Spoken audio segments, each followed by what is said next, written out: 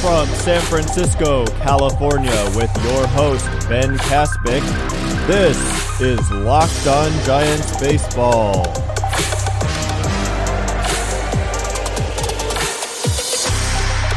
Welcome back to Locked On Giants Baseball, part of the Locked On Podcast Network, your team every day. My name is Ben Kaspick, and I'm thrilled to be with you again today. On the show, we provide daily episodes Monday through Friday, approximately 15 minutes in length, talking about the San Francisco Giants in a way that's data-driven and rational, but also insightful and easily digestible, easy for everyone to understand. Coming up on today's show, it is a show I did not expect to be doing. We're going to talk about Pablo Sandoval and Hunter Pence, and not in a nostalgic way looking at the glory days of the past, but instead looking ahead to 2020. The Giants have reportedly signed Sandoval to a minor league deal worth $2 million with $750,000 in incentives. So we did a show recently answering a question about Sandoval, and I said that I did not expect him to be back with the Giants at all, and also said he may well be out of baseball. But it turns out I was wrong, because apparently there was interest in Sandoval from other teams besides the Giants. And I mean, now that I think about it, it kind of makes sense given the year that he had in 2019. He definitely had a rebound season with the Giants. He ended up hitting 14 home runs in less than 300 plate appearances, with a .507 slugging, .239 isolated power, 23 doubles, and 14 homers in less than 300 plate appearances. He's actually cut his outside the zone swing rate kind of significantly the last two seasons with the Giants, down about 4 or 5 percentage points from where it was his entire career basically before that. In other words, he's been more disciplined these last couple of years. And, you know, he was effective in a platoon role and off the bench last season. We talked yesterday about he had the most pinch hit plate appearances for the Giants in 2019, and he actually was incredibly effective in that role. You know, there's talk about how his swing from the right side was improved last year, but I'm still skeptical about it because, you know, he has a long track record of being subpar against left-handed pitchers. And last year's sample was just 52 plate appearances, which we really just can't read into at all. So in his career, he's actually been 20% below average against left-handed pitchers versus 12% above average against right-handed pitchers. So those are pretty dramatic splits. And I think he works better in a platoon role where he can occasionally start at third or first against a right-handed pitcher. But I mean, you don't really want to take Belt out against a righty. So we were seeing a little bit of platooning with Longoria last season. And I think that if Sandoval's healthy, he did have Tommy John surgery late last season. But the recovery period is shorter for position players than it is for pitchers. So, you know, I actually recall thinking at the time that that was an effective platoon when they were able to start Sandoval at third against righties, and then Longoria was a real threat against lefties off the bench at some point later in the game. So utilizing platoons, if you listen to this show, you know that I'm a huge fan of that. And it just gives you a solid bench. And I think that's why their bench was so good last year, was that they were able to get those guys matchups on a consistent basis. So then, you know, Longoria can start against the lefty, and then you're able to use Sandoval and his well above average offensive numbers against righties off the bench. And I think that he was very effective in that role, and he actually did well against lefties too. But, you know, I'm not convinced that that's real at this point, given that it was such a small sample. But he really did hit lefties well. And just watching him, I mean, he hit for some power too against lefties. Had a .271 ISO, which was a career best in any single season against left-handed pitching.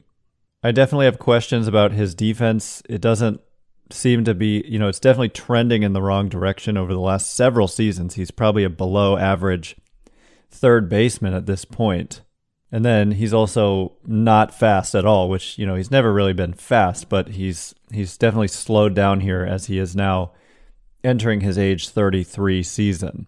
But anyway, it's an extremely low-risk move, and it's popular with the fans. I think that needs to be emphasized because this is a season the Giants have been criticized by their fans, I think a little bit unfairly, In fact, very unfairly in my opinion. But, someone like Sandoval is very popular with the fans, and for good reason. I mean, he's got a great personality, and I think it may, I understand wanting, the production. He was good last season when he was on the field, and B, his personality in the clubhouse, I just think definitely adds something, and it's another connection to the past and helping Gabe Kapler and the new staff transition forward with a connection to the past that's not just like Ron Wotus. So anyway, he's going to be probably not ready by the start of the season. He's going to come to spring training, similar maybe to Stephen Vogt last year, where he was in spring training, couldn't really play the field, but got some at-bats and then continued to rehab once the season started in the minors. And so the Giants can do that with Sandoval, and if he shows that he's healthy and productive, then they'll call him up and we'll see what happens. So that's not the only person who's a connection to the past that the Giants are in on, apparently. They signed Sandoval, but then there was reports yesterday that they are interested in bringing back Hunter Pence. So this is again, totally not what I was expecting to be talking about today, but here we are. So we'll talk about this Pence rumor and the very interesting season he had last year in Texas. So that's all coming up next. But first, this spring, follow your favorite baseball teams to Arizona for Cactus League spring training. Amazing weather and landscapes, exciting outdoor adventure, incredible food. Arizona is the perfect home base for baseball fans. 10 stadiums, 15 MLB teams, 75-degree temperatures. All 10 stadiums are in Greater Phoenix within 50 miles, so you can travel with your team and watch them play on the road no matter where they're playing. Arizona is known for its incredible landscapes and thrilling outdoor adventures. Hit the road and explore Arizona's urban centers, ghost towns, artsy communities, and quirky outposts. Check off must-see destinations from your bucket list like the Grand Canyon, Monument Valley, Horseshoe Bend, and Tucson. If you're bringing the kids along, Arizona is a fantastic destination for families. Family-friendly resorts and hotels offer plenty of fun for kids of all ages, from water parks to horseback rides to games and activities. Plan your spring training getaway now at visitarizona.com/springtraining. All right, here in the second half of the show, we're now going to shift our attention from Pablo Sandoval to Hunter Pence. What a time to be alive. This is, blast from the past. Pence is 36 years old. He's going to turn 37 in April. And what's so interesting about Hunter Pence is that he had a monster season last year with the Texas Rangers, limited to just 83 games. He did get injured, but in those 83 games and about 300 plate appearances. So similar kind of playing time to Sandoval. Sandoval played in more games, but wasn't a starter usually, but similar plate appearance sample. And Pence ended up with 18 home runs and 17 doubles and 1 triple in those 316 plate appearances, hitting .297 with a .358 on base and .552 slugging, which was 30% above average by weighted runs created plus. Sandoval, by the way, last year was 10% above average by weighted runs created plus. So Pence, it's worth reiterating, because I know this was kind of a discussion in the early part of last year. Giants outfield was struggling yet again, and here's Hunter Pence, whom they let walk and go to Texas, having a huge season. But Hunter Pence was so very bad in the prior couple of years before his contract expired with the Giants. In 2017, he was 13% below average by weighted runs created plus. The power disappeared. The on-base percentage was below average. And then in 2018, the year that he walked, he was 40% below average offensively with declining defense as well, with a .258 on base percentage and .332 slugging. Just a dismal season. So it absolutely made sense that they didn't bring him back. But then he reworked his swing in the offseason, which is, again, something that we have talked about a lot on this show. It's a super vital part of the modern game and player development, and the Giants are bringing this type of instruction that remade Hunter Pence into a good player again into their major league coaching staff and dugout. So now players like Pence won't have to go seek outside instruction to reinvent themselves. They can have that instruction right there in the Giants dugout with this new coaching staff. So that's the point of all this is, these techniques these new modern approaches to hitting and pitching have been effective, sometimes with staggering results. And I think Pence was another example of that last season with the Rangers. Totally revitalized his career, going from 40% below average to 30% above average with huge power, 255 isolated power, 358 on base. According to Fangraphs, 1.8 wins above replacement in just 83 games.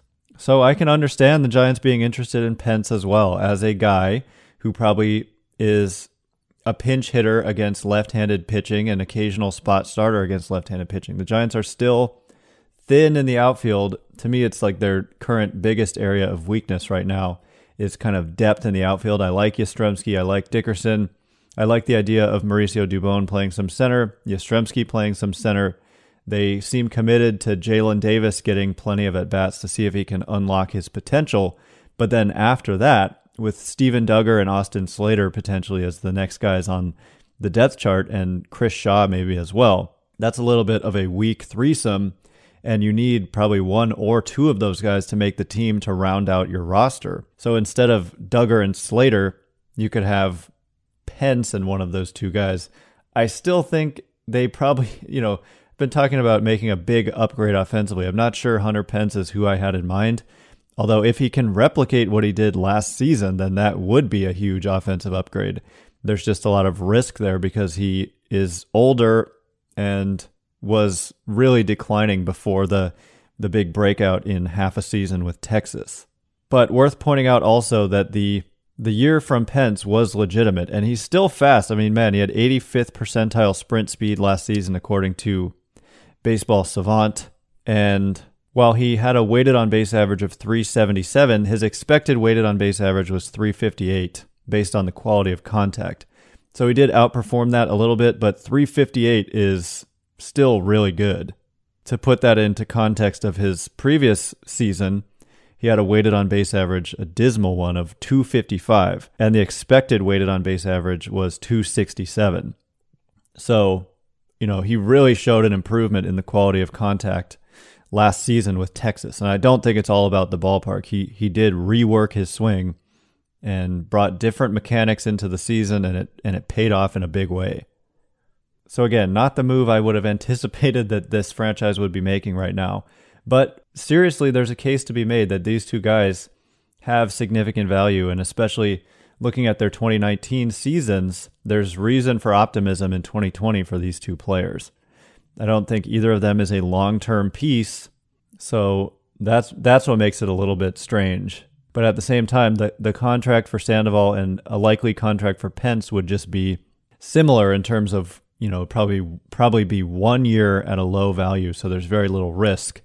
If you come across another player who you want to give that playing time to, it's not like you have a huge commitment to these players that keeps you from doing that. So in the meantime, I think they would be an upgrade over what they currently have. And Farhan Zaidi indicated that there was trade interest in Sandoval last season. So it's possible as well that these guys could be flipped at the deadline if the team is not contending and those players are playing well. So anyway, caught me a little bit off guard, but we'll continue to talk about the Pence rumors and the Sandoval signing as the offseason goes along. Tomorrow will be our weekly Q&A/Giants mailbag. So if you have questions about Sandoval or Pence or anything else, check me out on Twitter @BenCaspick, and we'll get to those tomorrow. All right, that's all the time we have for today. To get this show every weekday, you need to hit that subscribe button if you haven't done so already. Once again, my name is Ben Caspick. Really hope you enjoyed today's show. I cannot wait to be with you again tomorrow, and until then, we'll see you next time.